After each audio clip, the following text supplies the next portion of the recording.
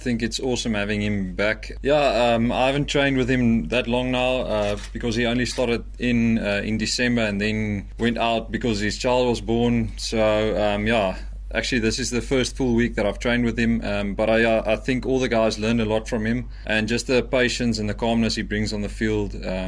Even in most difficult situations, he just keeps you calm, and I think that helps all the guys around him. No, definitely. I think he's been through it all, so he knows when to make what calls, and hopefully it comes out for us this season as well.